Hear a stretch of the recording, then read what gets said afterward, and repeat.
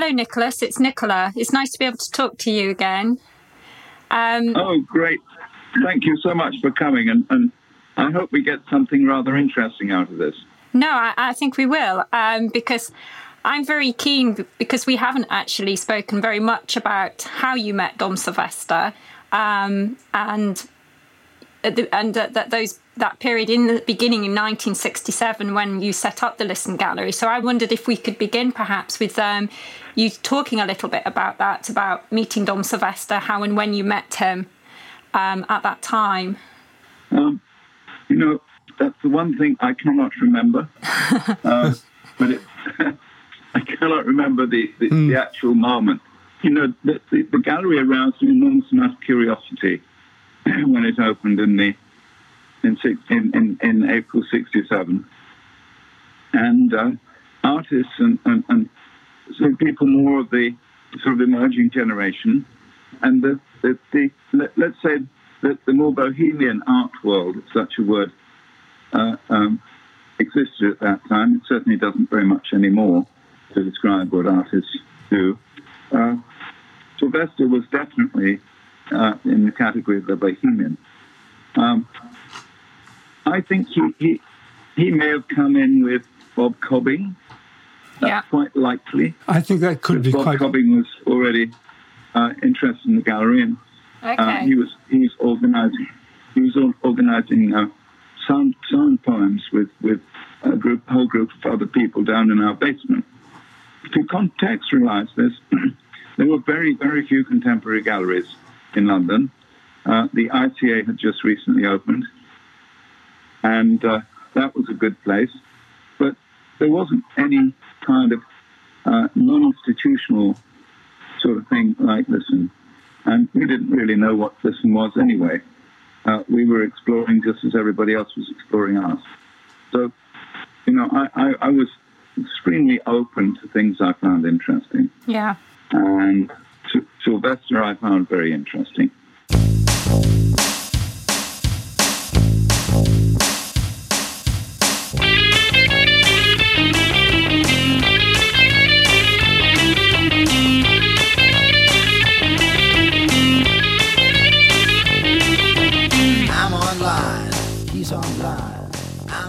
I'm Hannah Raleigh and welcome to Listen Presents On Air.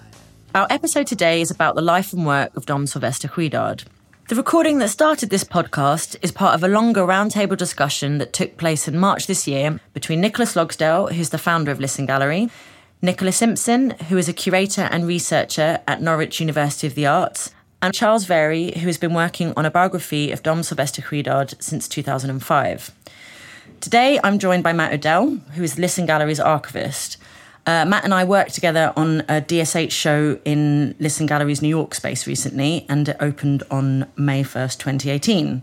Hi, Matt. Hi, Hannah. How are you doing? Very good. So I thought that we could begin a little by talking just generally about Dom Sylvester Huidard, who he is, and the kind of context within which he was working, and we can also talk a bit maybe about his work. Sure. Yeah. So to start with a bit of biography, Dom Sylvester is widely recognised as one of the leading theorists and practitioners of concrete poetry. He was born in 1924 and died in 1992, and he's firmly rooted in Listen's history. Nicholas mentions that in the conversation. He showed frequently, both formally and informally, at Listen in the 60s and early 70s. He had his first solo show held at the gallery during its inaugural year, which was in 1967. And people often refer to him with his initials, so DSH or the Dom, and that's something that he... Yeah, he had many different ways of writing, saying his name, Sylvester, many different variants. And that's something that he self-coined. So these are sort of terms or letters that he used for himself. Yeah, he had many different ways of writing his name, explaining his name. In most of his artworks, he would use his initials DSH, and in pretty much all of the works we exhibited in our exhibition in New York have those initials on them. Yeah, and he also wrote about new approaches to art, spirituality and philosophy. Yeah, and collaborated with Gustav Metzger, Bob Cobbing, Yoko Ono. There was quite a following we established with the following in the gallery for other artists, in particular for Sylvester, and people came to visit him on Saturday mornings. Okay. He'd come on the train on Friday night, so Saturday morning would be kind of open house at the gallery, and often people came to see Sylvester. I mean, they would inquire as to when he was coming, but it's a very important. Generally known that he. It's a very important point that I think. Every 5 or 6 weeks. Sorry. It's a very important point, I think, that it was a real meeting place at the time. Yes. For artists, you know, it was really alive, your gallery, and people came just to meet and to talk about what was going on around them, and it was very alive. We saw what we would call collectors by today's standards. Yes. But it was mostly artists, art world people who, and actually I have to say that it's the best education I could have got, far best in art school, because I was meeting and working with people who were the real thing. And Sylvester was uniquely the real thing. I mean, he was just such a peculiar, did you agree, Charles, to describe him as peculiar? A wonderful, peculiar human being. Yes, no, he was. And he was open to everybody and everything, although you had the feeling that he was quite detached and distant from it as well, yes. Which maybe was his various afflictions. But I often wondered whether there was I didn't know about this, and I wondered whether there was some kind of affliction he had that made him different from everybody else. And now I think I know. Yes, I can. He also used to have a little brown leather suitcase that he used to hide in the potting shed in the abbey, and this contained his London monknick outfit, which was a very nice pair of leather trousers and a black leather jacket to go with them, and some rather more fashionable shoes than the ones he walked out of the monastery with. So he transformed himself on the train. Yes. He'd get on the train in his monk's habit, with a big cross around hung around his neck, and he'd emerge the other end as the monknick at Paddington Station, carrying the little suitcase again, and always a briefcase as well. Yes. Had all his papers in it. The briefcase used to get called Sylvie's handbag. Oh, did it? At the monastery, apparently, by the monks. So we should maybe kind of explain what monknick means. This is also a self-prescribed name that Dom Sylvester gave himself, which was an amalgamation of the word monk and beatnik. So he referred to himself as this, and I guess also to other people. It was a character that he almost embodied, or... Yeah, and I suppose, you know, it really sums up this physical transformation that he would have from when he was at the monastery in his robes to when he was in London wearing his beret, sunglasses, smoking. And it's interesting to think how he almost needed to make that transformation to be accepted by the kind of, I guess, slightly debauched London art scene at the time. Yeah, because he was also friendly with Derek Jarman. Yeah. And kind of hanging out with that... crowd, although he was a bit older. He was a bit older. Like than Nicholas refers to him as like an uncle style figure and age. Yeah, I think when we were looking for film footage of Dom Sylvester, the one that we found of the Royal Albert Hall, where he's sitting there and he's really sort of chain smoking in the audience and wearing his sunglasses and kind of looking really cool. I felt like that was quite a special moment. Yeah, it was really exciting. It was really exciting to finally see him, like, you know, come alive after looking at his work for such a long time. Yeah, and also the audio recordings. I think that we both listened to at the British Library, where there's one where he gives a lecture on his work, and in that you can sort of hear a difference between when I've heard him speak. In those, like the video film footage that we found of him in front of the Abbey, introducing his he really is like a different person. This physical change, and I guess to a degree it's a psychological change as well. I mean, you have to inhabit different worlds. So the next extract in the round table conversation is talking about DSH's interest in spirituality and his works. And so perhaps before we play this, we should talk a bit more formally about his works. So Dom Sylvester, I guess you could argue, is primarily known for his typewriter works, which comprise of abstract shapes and lettering. And each shape, line or letter that has been inscribed onto the paper has manifested using a typewriter, specifically an Olivetti Lettera 22. And we've talked a lot about why he used that particular model of typewriter, and it's to do with its size, its portability. Yeah, it's been described as the equivalent of a laptop today. It was very light, and he would often make these artworks when he was staying with friends or travelling. So it was very much a portable machine that he could take with him. Also like within the works, like the letters that appear are not capitalised, grammar is not utilised, and I guess the typographic style of the letters holds equal importance as the meaning and the cadence of the words, which is kind of very much in keeping with concrete poetry. Yeah. So these typewriter works, which are known as typstracts, and it was actually Dom Sylvester's friend Edward Morgan who coined this term, which is a combination of the word typewriter and abstract. It's made with just ubiquitous ink ribbons, which are blue, black, and red. Yeah. Yeah. We've seen one green work, but that's the only one I've seen. Yeah, that's the only one I've seen. Come across that's green.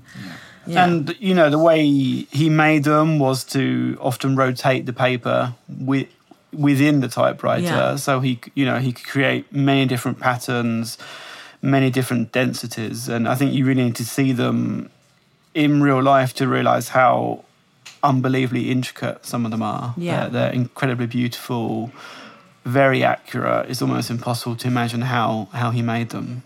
And we sort of talk about there being an original, and there are copies as well. Yeah. And how does that work?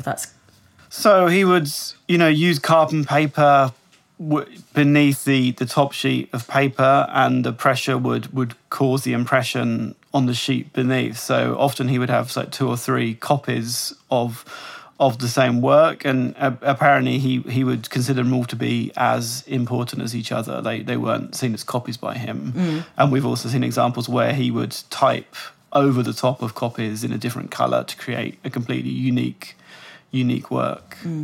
There is that one work that's in our show, I think it's called Untitled, but there's kind of looks like a architectural structure that's protruding through a cloud. Yeah. That's made from @ signs. Yeah. And that's a carbon version, and you can see how hard, like the paper's almost slightly torn, so you really get the sense of how hard he's pressing the keys to make the impression. It's absolutely very it's very beautiful, but at the same time quite intense. It's kind of a real like marking of the page. Yeah, the characters almost smudged so much; it's become so dense.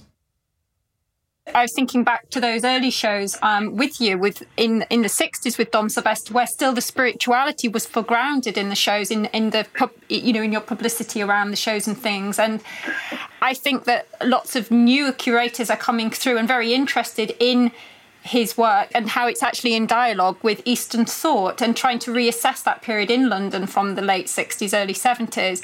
And those kind of entangled histories with international artists, particularly how sort of that Western ideas engaged with Eastern art at that time.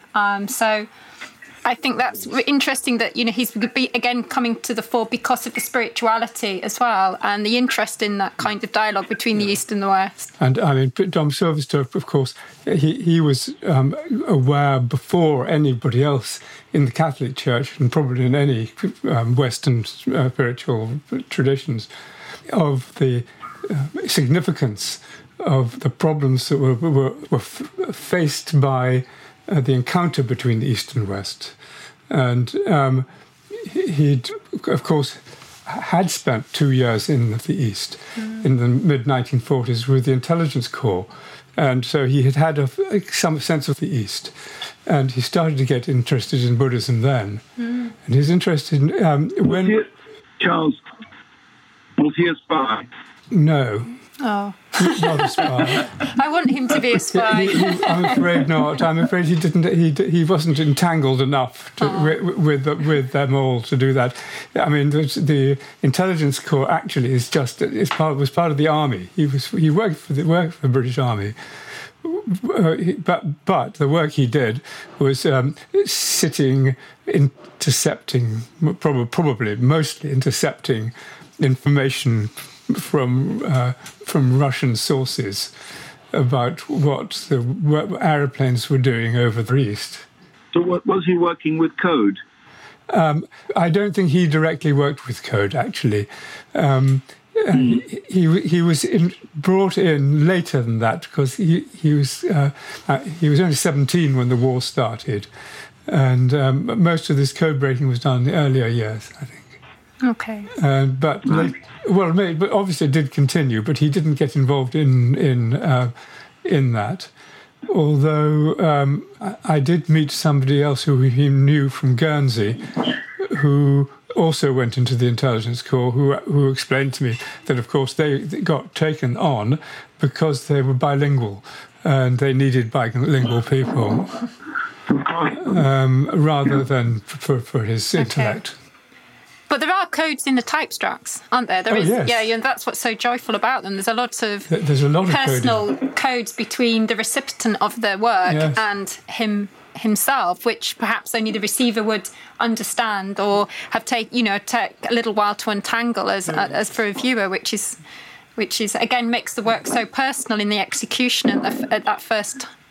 Yes. In the moment of making, as he kept saying, the moment of making was the most important thing. Well, also, Jean Lathan would call it the visuals as opposed to the meaning and the content.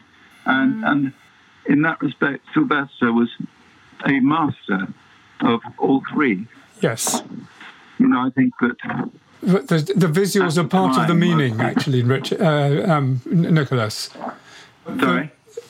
The visuals contain the meanings. They're part of the communication.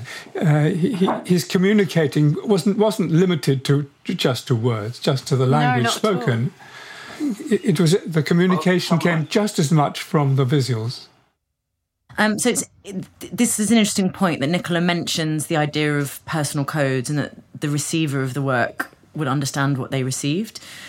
Because, Dom Sylvester made a lot of typestacks and laminates for his friends. Kind of often they're dedicated to people, or they say, they reference people. And he said that he was kind of quite unprecious about them. He would just give them away to people and trade with people. And a lot of them have inscriptions or a particular aspect of them that only that receiver would understand. And we have some in our collection which are inscribed to people we don't know who they are, like Tonk, who we think may have been a poet. And there's I've seen in the Bob Cobbing archive letters that DSH has written to Bob Cobbing that in the top right hand corner have isolated elements that look like typestacks on their own. So these works within a letter that he's written to Bob Cobbing, and they're incredibly interesting. Yeah. So sort of you have like some typestacks that are dedicated to people or friends, but then they're also being incorporated into his day-to-day correspondence, if you like, about. Yeah, and I think when you look at our show in New York that we put together, when we tried to, curate it, it's, every time you look at a work, you kind of see something different in it. They're incredibly complex, so it's really fascinating trying to sort of decode them in a way. Yeah, also kind of religious saints. Like there are actually a lot of people. Yeah, kind of the work where he talks about St. Agatha and. I can't think now of other ones. I think because he was, researching and reading so much as part of his religious life that all of that was being brought into the typestacks, into his practice. So he mentions all those saints, all the philosophers, all the, theorists he's reading. But also the news and how the news, literally like newspaper headlines begin to kind of creep into the work. Was that the one work about the don't forget to use the post-mortem code? Yeah. In the year that was made, that there was a whole lots of the campaign about using the postcode. Yeah, and lots of the laminated works, like the poems, are taken from tabloid newspapers. So some of the subjects are kind of slightly risque subjects and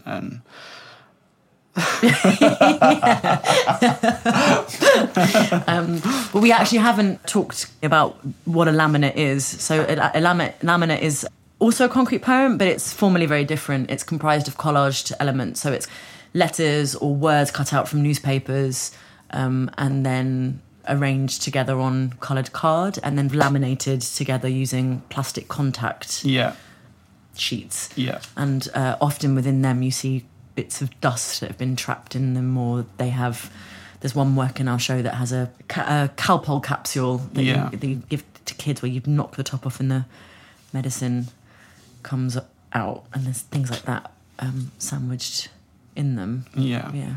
And they feel a lot more immediate, I guess, in some way, like how they. Yeah, I think they're more experimental as well. Yeah. All right, so we should go on to the next extract, which talks about Dom Sylvester's thoughts on making work and exhibiting. It's very odd to know. I remember very well that it was really quite difficult to be in his head and know what he would be interested in attending. And he was very particular and very dismissive at the same time. He wasn't actually terribly interested in his own exhibitions. You know, you would think that with all his activity in contacting people and so on and so forth, it was out of interest. It was not out of self-promotion. Yes. And I don't think he had an ounce of self-promotion in his body, if that makes any sense. It does make sense. He was just incredibly interested in things when he was interested, and in people and what they did. Yes. I think that he saw exhibiting something as part of the work itself. You know, it was a necessary part of the work. So it wasn't an added thing at all. It wasn't even a climactic thing. It was just part of the work being exhibited. We tried to develop a better system of displaying the type tracks than the system we had, which was just, you know, kind of boring, putting them in a frame with a mount or on a mount. And I mean, Matt knows about this because he's got one or two examples where we worked with a designer to design 2 sheets of perspex with tiny little bolts in the corner. Okay. With an opaque ground with a clear sheet of perspex in front. And this was one of quite a number of attempts to get him interested in finding a way to display them. And this is the one that interested him most. But he actually wasn't really that interested. You know, I was always, at that time, trying to find a way to work, for me to work with the artist on something to do with the work or making the work or whatever. And he didn't really respond to that. Whereas Ken Cox, of course, was quite the opposite. Yeah. And Ken Cox did respond to it. We made this work called Sun Cycle. Yes. And there were other things in the pipeline. And then he died. Yes. Yeah. Very sadly. He was a wonderful man. Yes, he was. Yeah, his work's wonderful. The balloons, they're just beautiful work. Yeah. I mean, I certainly got the impression that Dom Sylvester didn't really care what happened to the type tracks after he'd made them. I mean, so much of his writing is actually about that moment of making and beyond that moment of making. And that's why the date's always so significant. Everything's dated not in sense of a record, but because that was the moment of making. And I think if he would have been wanted to be more accurate about even time, I think always time's very important, actually. Although we talk about the space of the work, I think the time of the work's very important too. And that's why that date is a way of recording that sense. Every moment of time is unique and different and separate and actually non-existent. It's a non-existence of it. It's a non-existent instant. That instance of that type track is no longer existent. It no longer exists. As in the flow of time, the flow of time will only take sort of emanations of the work on. The framework of the work, the skeleton of the work, perhaps even gradually disappearing into nothing. From nothing to nothing. It is. This is very interesting. I get the impression that they were seldom left. They were seldom. Or let's put it another way. That they were generally made in one session. Yes. I seem to remember talking to him about this, but he was awfully vague about it. That they were done in one session of intense concentration. Yeah. And that was the end of that. So I think this idea of time that Nicola picks up on is really a crucial component in his work, and it's something that I keep returning to, and I think that we actually mentioned it in our foreword for the catalogue that we've made for the show. And I guess why I kind of keep sort of thinking about it and returning to it is this obsession with presence and time, and presence also in the fact that he dates and signs every work, pretty much every work. So the date, the month, the year, and then his initials. Yeah, and this obsession with presence, it kind of feels like a particularly contemporary concern, and that's in part where I find my affinity with his work. Well, there's a whole series of work that's sort of based around shamanism, which is revisited, and there's some very wonderful works that develop from quite simplistic kind of sense of like the sort of spine as a central pole with the chakras and things, to very much more complicated work to do with shamanism, which sort of go from about 66 to 69. And then there's also, as you say, other sort of a vocabulary of geometry, isn't there, that's constantly revisited and reworked, but always with, as you say, a nudge or a slight inflection, or there's been another text he's read, or perhaps he's spoken to a different theological figure, or he's met a different artist. So there's always that shift of influence, which often can be located with biography, actually, who he was with and who he's talking to, and that brings a new energy to, as you say, these repetitive forms, which are never repeated. You know, they are, especially those Jacob's ladders, which go all the way through, which I think is his go-to form of that sense of what a typestact is. It is that sense of a communication between the inner and the outer, and it's on this ladder, it's on this kind of tantric staircase, or, Jacob's ladder or something. It's what's called he calls them space probes. Yes. In that kind of groovy 60s language, a space probe. But you're right, there is this development, but then a return at the same time. It's funny. I had breakfast with Jane Clark this morning, and we were talking about Gothic cathedrals and the light in Gothic cathedrals and how it works. And we were talking about the changes that have been made in Chartres Cathedral. And I can't help but feel that in a sense with Dom Sylvester's work, it almost seems to belong to the same world as the cathedral, as the great Gothic cathedral, that it's got such complexity and such immediacy and such... it's not a thing. You can't see what it is. It's so complex, and it's constantly speaking to you, and it's got all the symbols of life in it. And it's a remarkable treatment that he gives to it. See, I see them the opposite. I see them as really tiny and intricate, like Hindu tantric drawings that are folded up and put in your back pocket. I see them as miniature. Yes. As miniature objects, actually. Very intimate miniature objects. But very total and very complete miniature objects. Yeah. Very complete. I've got... each one is like a world of meaning, actually. Definitely. I'm probably exaggerating by greatly. It's just a stupid idea. It's not at all.